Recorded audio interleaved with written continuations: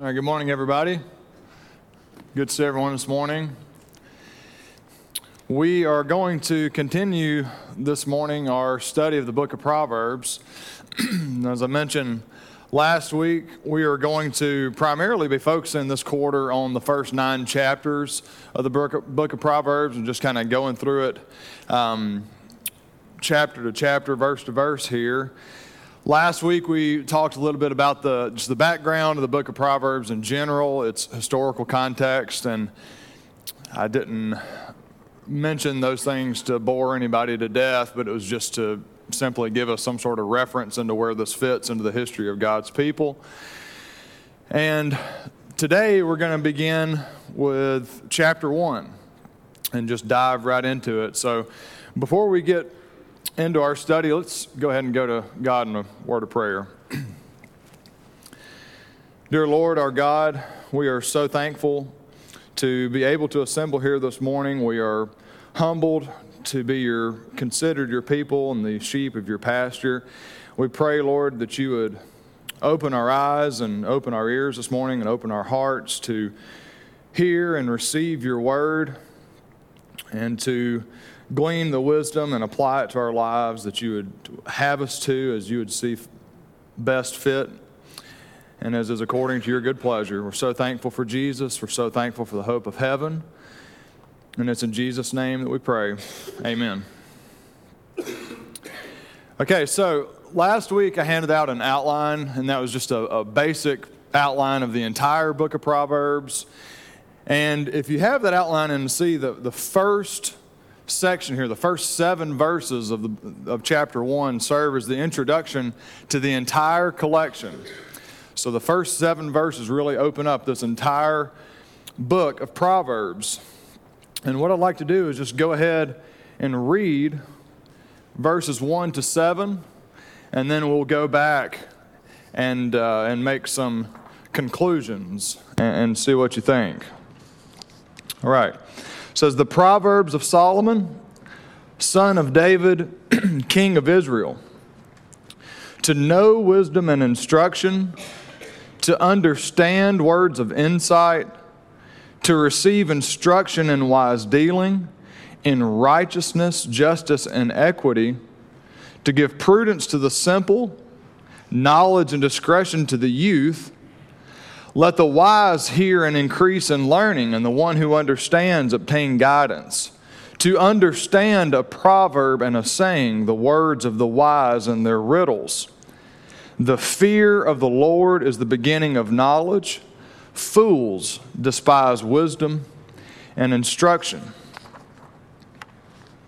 Okay, the Proverbs of Solomon. Last week we talked about Solomon, where Solomon's wisdom began, 1 Kings chapter 3, 1 Kings chapter 4. And when God asked Solomon for anything he wished for, what did Solomon pray for? What did Solomon ask for in his dream? Wisdom, discernment, understanding. And we talked about the humility that Solomon had to have to ask those things as a king. What does proverb mean? What does that word mean?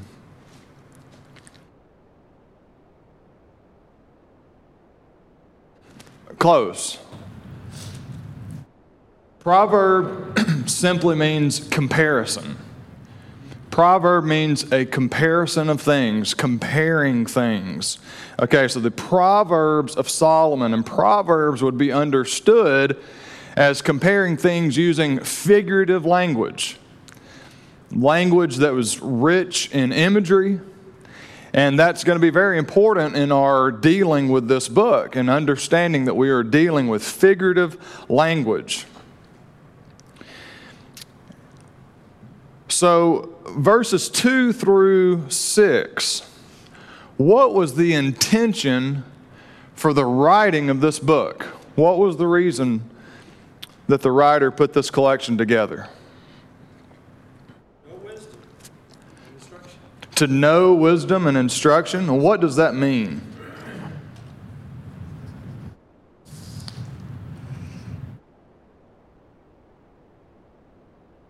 What does to know wisdom and instruction mean, you think?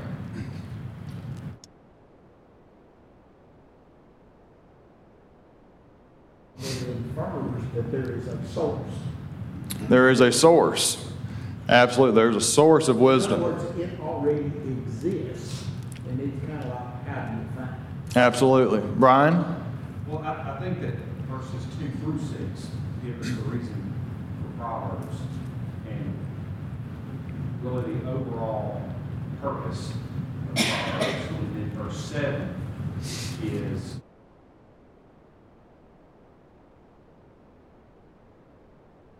to answer your question, instruction is giving us this guidance, the direction we should go, and wisdom is applying knowledge. Wisdom is the application of knowledge. So as we know Proverbs, we gain knowledge, and we grow in God's Word, wisdom is then how do we apply that into our lives with instruction to then be right about something. Absolutely, that's a great point. So to know wisdom and instruction, I would just suggest is just a basic stating, a declaring, so it's documented, we can read it, it's given to us to read.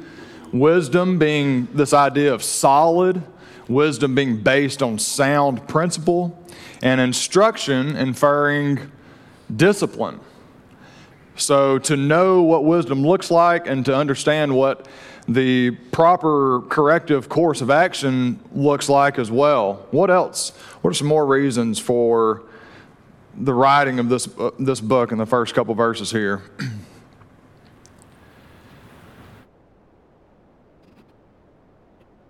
In writing this, it infers that it can be learned. You can obtain it. It can be learned. But it's something you have to learn. It's something, it's not built within us. You have to learn it to know it. Absolutely. And in verse 2, it says, to understand words of insight.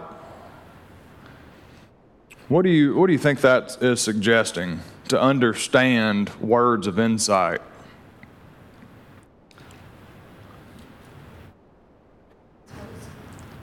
I think God's words, understand God. Understand God's word. Brother Chip? Appreciating what you can learn from someone else's experience.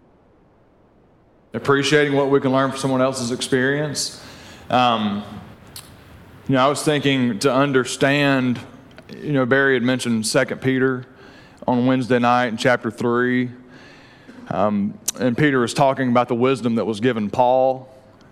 And he was like, to understand his wisdom, we all have it to read, but you need to be able to understand it. And the ignorant and the unstable, what did they do with that wisdom of Paul? They twist his wisdom to their own destruction.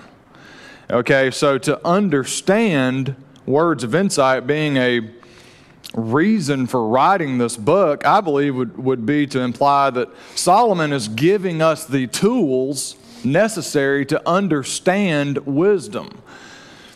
Does that make sense? It's kind of like what Barry said. When Jesus was teaching, he taught in parables. Absolutely. He didn't give them the answer or the meaning of the parable. He just gave the example in a worldly or this world example, and it was to the disciples and apostles who he actually gave the interpretation. That was the insight. Right. That was the insight into the parable, which is similar to the insight here. And the teaching in parables, very similar to Proverbs. And depending on who you ask, they're almost interchangeable. They are slightly different, but Proverbs and parable, same root word, very, very similar. So this idea of understanding words of insight, of being able to discern truth between wisdom and folly. What are some more reasons for the writing of this book and putting together this collection? Verse 5 says guidance. Guidance. Okay, guidance. And who are we guiding? People are seeking wisdom. The people who understand. So what about receiving instruction? Okay, so to know wisdom, but then to receive that wisdom, to receive that instruction in wise dealing. What's the difference there to have it stated versus receiving it?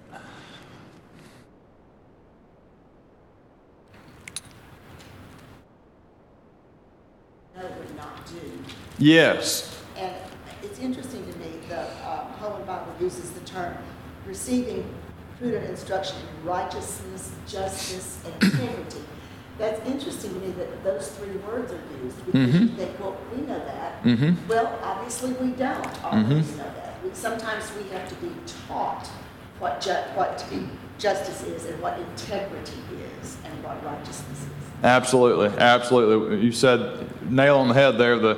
You can hear something or know something intellectually by reading it, but that doesn't mean that you're going to receive it. Okay, we've talked about the parable of the soul in this auditorium recently. It's the same kind of idea.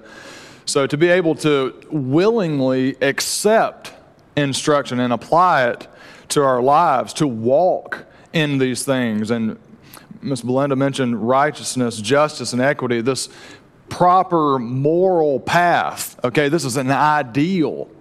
So to know it intellectually, but then to live our lives and to walk in this truth. What are some more reasons given for the writing of this book? Verse 4.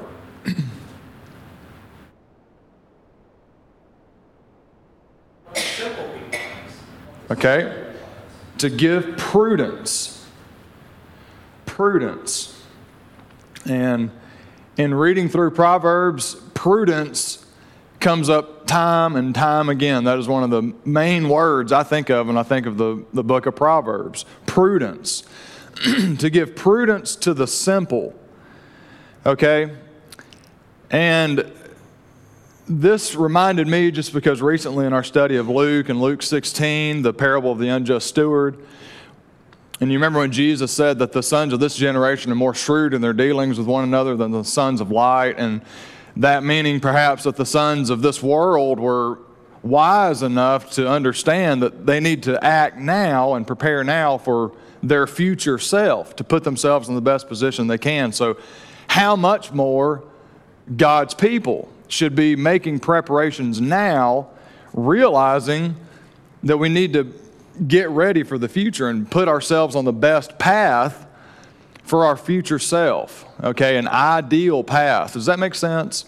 Giving prudence to the simple, and the simple just living their life day to day. They don't have a long view. They don't have an eternal perspective.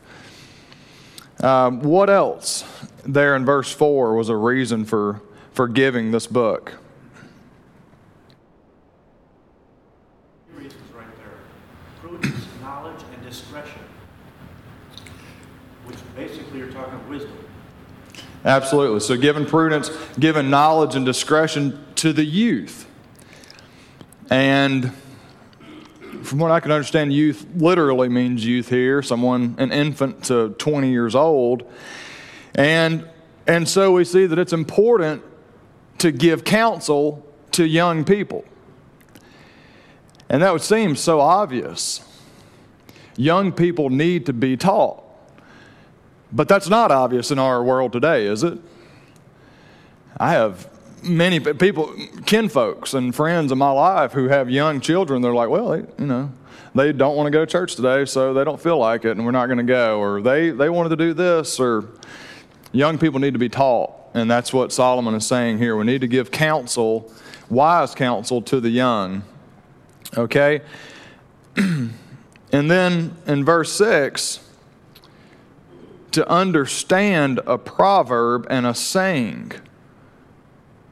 Okay? What's the purpose of the book of Proverbs? To understand. What does it mean to understand a proverb and a saying, the words of the wise and their riddles? What is that talking about? It's inferring that there's a wrong way to interpret by others, by their words. There's a right and a wrong way to handle this truth. The words of the wise, and some versions say dark sayings. Okay, why would it say dark sayings there?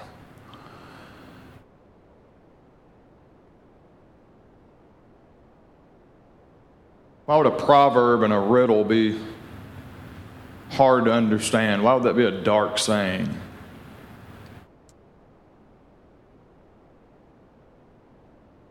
And why would we need help and how to handle those truths.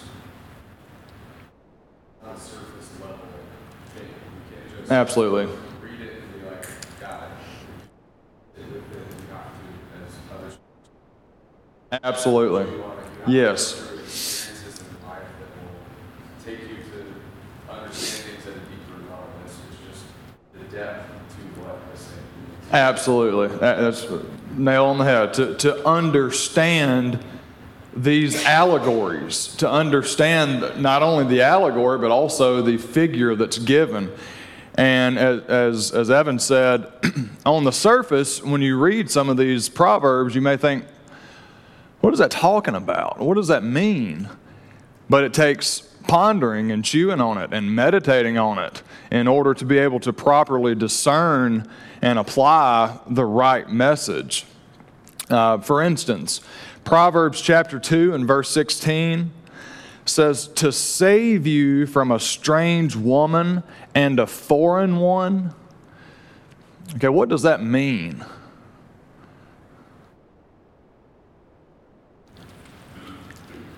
There's an obvious meaning, okay, to protect you from the harlot. Okay, that's a more literal meaning. But it's also, the allegory is that it's teaching against idolatry. Okay, and Proverbs is full of this imagery. So understanding the point given, but also the allegory, and to be able to properly deduct these right responses that we are to have to these teachings and apply accurately to our lives the truths that are given. Does that make sense? Okay, and then who are we talking to? What is the audience of the book of Proverbs? There are four main groups that it seems like this book was written to.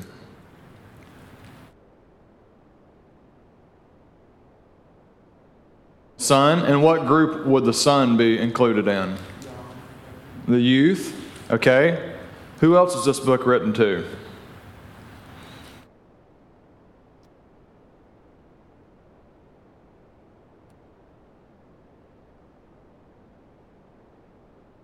It's written to husbands and wives. Husbands and wives, okay.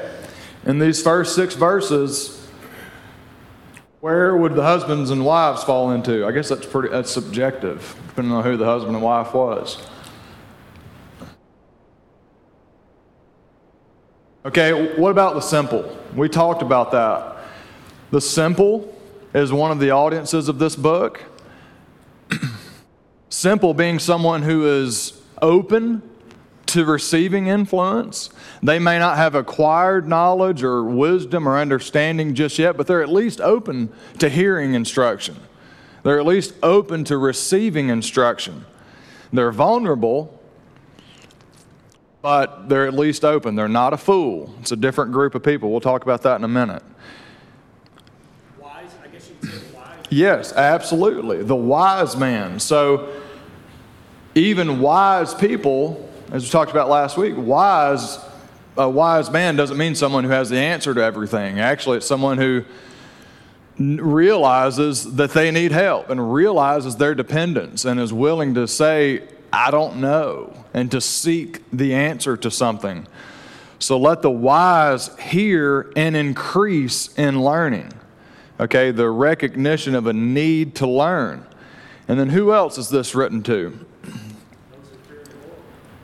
Those who fear the Lord, absolutely. And a man of understanding. It's really not written to seek instruction. Yes. It points out the fool, but the fool's not going to read. Yeah, we mentioned that at the very end of class last week. This book and these sayings were not given to the fool because the fool rejects them outright, and the fool feels that they are wiser than the words of truth. Which brings us to verse 7. In verse 7, as mentioned on the outline, this is the key verse for the entire book of Proverbs. So if anybody ever asks, what's the book of Proverbs all about? I don't understand that. You can always say chapter 1, verse 7. That is what the entire book is about. Okay, the fear of the Lord is the beginning of knowledge. Fools despise wisdom and instruction. And with that, this is the first proverb of the book of Proverbs. Okay, this comparison of a person who fears the Lord versus the fool. So, what does the fear of the Lord mean? What does that mean?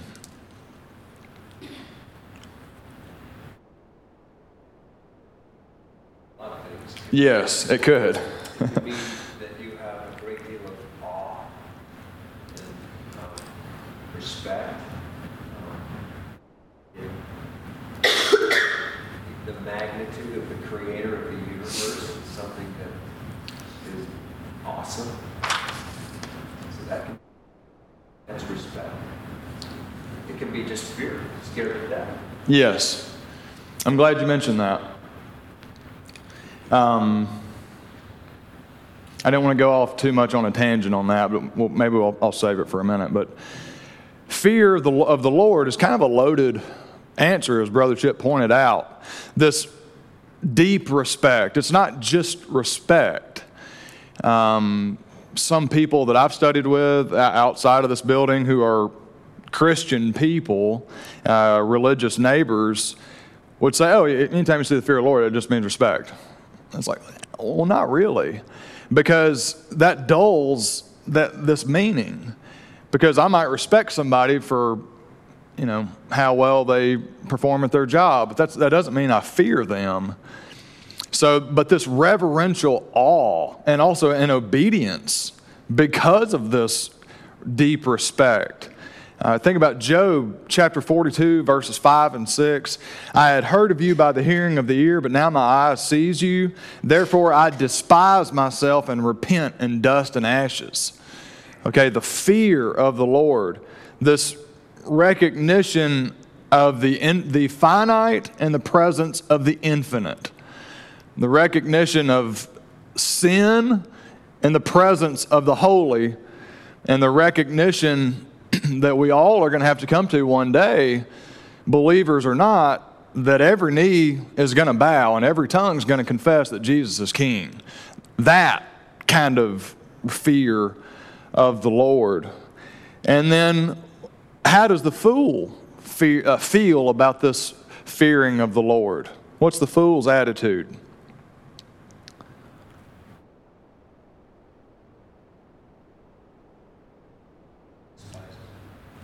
The fool despises it. Okay.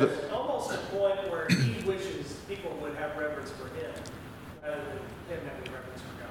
Yes. So you see this contrast between the humility to accept this authority over and governing authority, governing our lives and our actions, versus the fool who despises that authority, is his own authority, who does not have a deep respect for the Lord.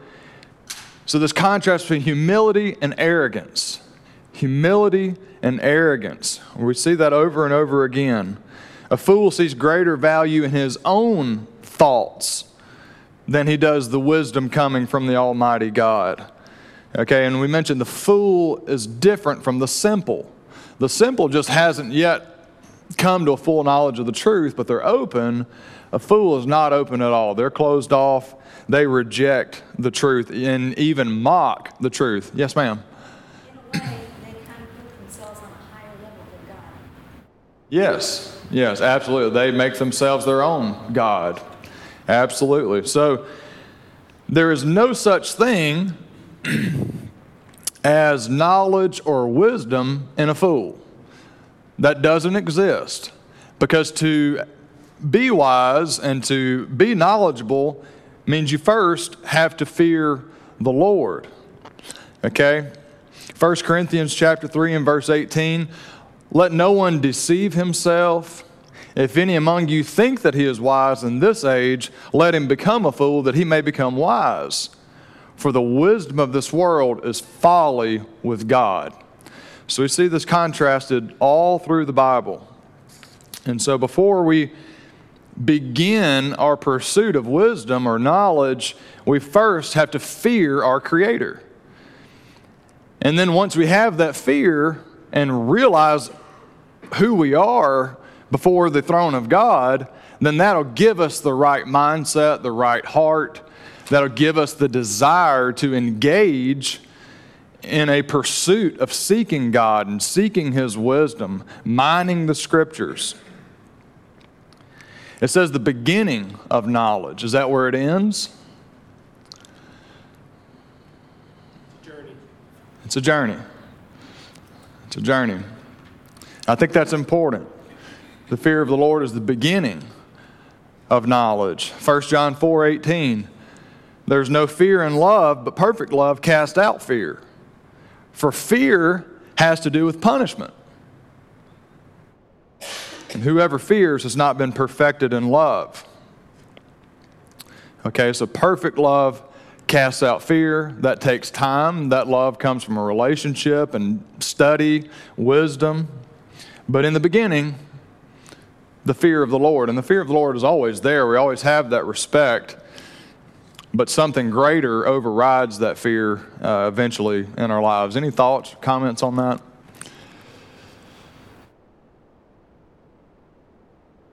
All right. Well, if not, we'll continue on. And this opens up our next section, verse 8 of chapter 1 through the end of chapter 9. Okay, this is all one section here of Proverbs. And the picture given here is a father speaking to his son. Okay, a one-sided conversation of a father to his son, and a father with the mother's instruction as well given to their son. And it seems that the picture to be the son or sons, I believe chapter 4 references that plural.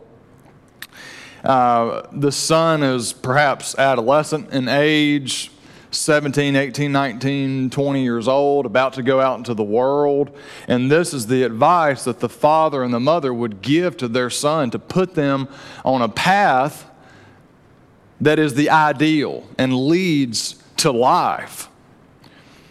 And that's what this entire section is about. And what are most young boys, 17 to 20 years in age, what are most of those boys in pursuit of? What are most young men after? Women. And it's pretty straightforward. Most young men in this age are after women. And that's the picture given. And the father knows this. The father says, I've been there before. And you need to understand that if you're going to go out into the world, there are two women, not just two types of women in this section, but there are two women. You can either go after Lady Wisdom, and I would implore you to seek out her, or you can seek Lady Folly. And so this entire section is about that contrast, Lady Wisdom versus Lady Folly. And both women are vying for the attention of this young man. Okay, and as we'll see, these are allegories, these are illustrations that illustrate a deeper message that directly applies to all of us in our spiritual lives. Seeking God versus falling prey to the world. So let's read verses 8 to 19. Does anybody care to read verses 8 to 19?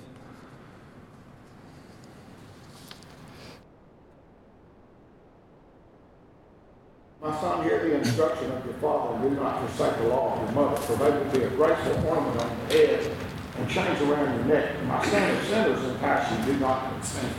If they say, come with us, let us lie in wait and shed blood. Let us lurk secretly for the innocent without cause. Let us swallow them alive like Sheol, and whole like those who go down the pit. We shall find all kinds of precious possessions. We shall fill our houses with. In your lot among us, let us all have one purse. My son, do not walk in the way with thee, to keep your foot. For their feet run to evil, and they make haste to shed blood. Surely in vain the net is spread in the sight of any burden. But they lay in wait for their own blood. They look secretly for their own lives. For so are the ways of everyone who is greedy. That's away the life of its owners. Okay, thank you, Brother Wayne. Okay, the enticement of sinners. Verses 8 and 9. What's the picture given? What's our observation of verses 8 and 9? Listen to your mom and dad. Listen to your mom and dad.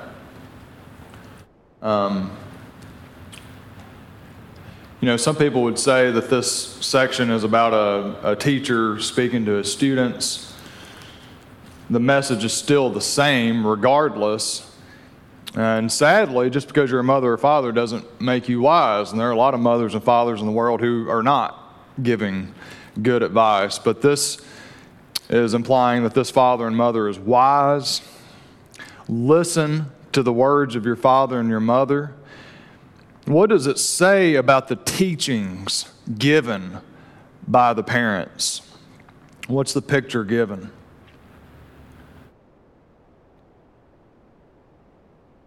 Garland, the head pendant for the neck. Garland for your head, this idea of a crown, and then a necklace, ornaments for your neck. What does that mean? What's that? That's an allegory, and what does that image mean to you? Well, their advice is of great value. What's that? Their teachings and advice is of great value because they've been. Yes. They are a treasure in of themselves. Absolutely. Michelle, do you have something? Yeah, I was just going to say, my Bible says, for they shall be an ornament of grace upon my head and chains about the neck. I kind of got the idea of evil versus good.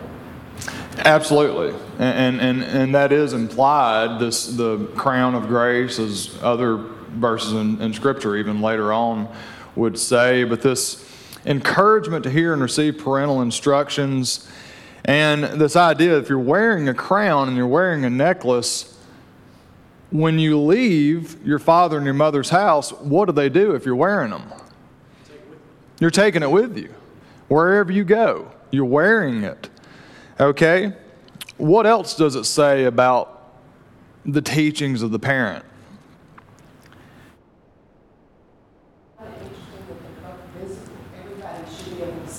Absolutely. So everybody can see it. There's perhaps a beautification. They make you look good. Okay. And I like that idea of other people seeing you because that's contrasted to the rest of this section here where you, with these teachings, should be an influence on other people. Okay. And that's part of God's plan for us all along versus letting other people influence you. Okay, so all of these ideas, yes, sir? I read that the parents taught you things, but there's chains about your neck. It doesn't mean jewelry, but it means you have restraints. We've taught you rules, and they'll hold you back. Yeah. Yeah, absolutely. That instruction, that discipline of the Lord, absolutely. So all of these things are implied and can be rightly deducted from him just saying a graceful garland for your head and pendants for your neck. All of that is said in just a few sentences here, just a few words. And that is the power of figurative language. Because if you think he could have just wrote all of that out, well, it helps you being influenced to other people. It looks good. You take it with you wherever you go. He could have just written all of that out, but he didn't. He gave the picture. He gave the image. And what might be a reason for figurative language and God's wisdom in giving figurative language in the Scripture? Give insight. Look, have people dwell on it, to think about it. Yeah, when you see a picture in your mind, it sticks with you. Okay, rather than maybe just hearing the teaching and you might forget it. But figurative language, these pictures, they stick with you. You think of Jesus and parables in the New Testament, they stick with you, those pictures. Yes, sir. I can't help the line that discussed, and that attractiveness piece to where you remember your teachings from your youth to where when you leave, you are becoming an example to others and bringing God to others. But also that wisdom is bringing people to you.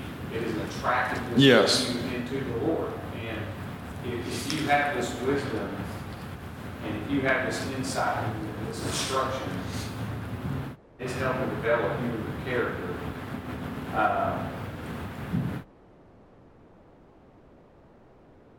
God and everything having to deal because of this. So I can't help but think of Joseph. Yeah, absolutely. It's that thought of having favor in front of in the sight of God and man is absolutely here. What's the enticement in these verses of sin? What are they trying to lure this young man with? What's the attraction?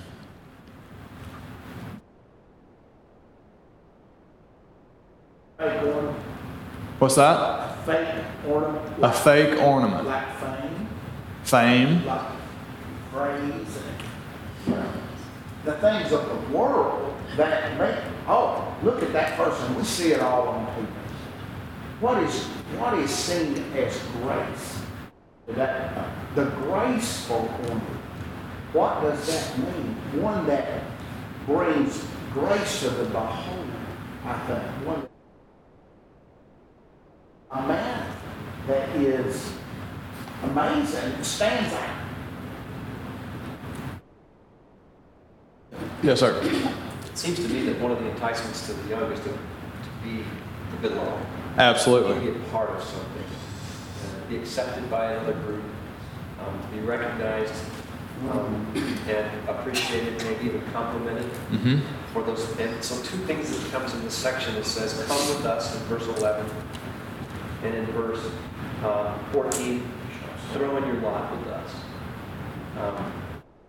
The enticement, part of the enticement of this path of Lady Folly is you can find a place to belong. You'll be accepted. Absolutely. And that is incredibly appealing to young people, to be accepted as part of the group. We'll all have one purse, so in committing these sins, we're all going to pool this. We're all going to share in this. You're one of us. Brother Wayne had mentioned, this enticement of wealth and fame and riches. Verse 13, we shall find all precious goods and fill our houses with plunder. How nice would that be, Brother Shane? This is very much to a section that's like bad company, corrupting good morals. Yes, yeah, absolutely. And we'll get to that in verse 17. We really start having that come full circle. Enticement of having power over other people, taking advantage of innocent people without cause, without reason. Let us swallow them alive like those who go down to the pit. Okay, and how is the young person to avoid this enticement? Don't even get on the road with them in the first place. Don't take the first step. Hold your foot back. Absolutely. It would be much easier for you to not even begin taking the first step and just know, as Brother Shane had mentioned, what we're getting to here, know where that path leads. And you don't have to wander, because I'm telling you, I've been there, I've done it, many other people have as well. Their path run to evil, and their end is destruction. Okay, versus the path that I'm trying to give you as a wise father to put you on the right path. Verse 17, For in vain is a net spread in the sight of any bird, but these men lie in wait for their own blood. They set an ambush for their own lives. What does that mean, you think?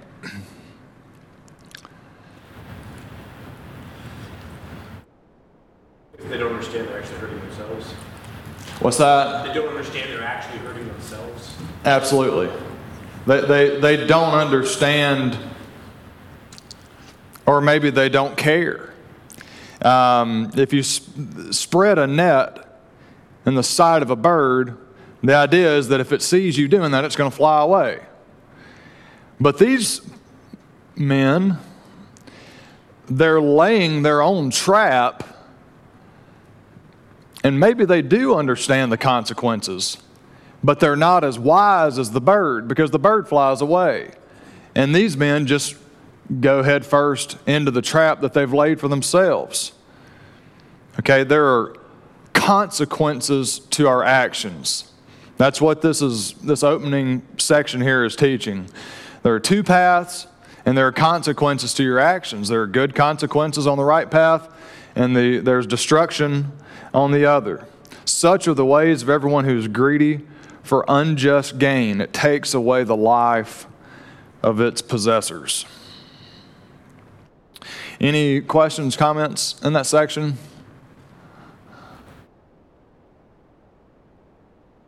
Okay.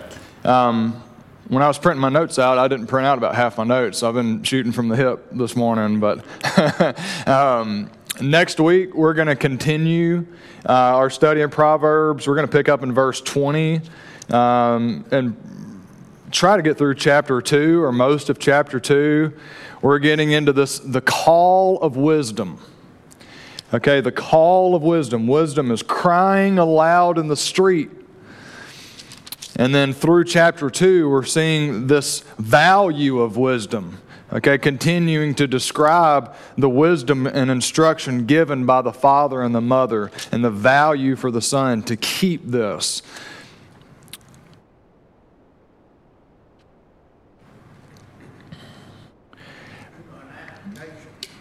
It seems like it's never been easy to get into something that you think will be fun and than it is right now with fentanyl and all this stuff, and gang activity and fatherless people who are searching for some group to belong to. Absolutely. It seems like we just see it everywhere.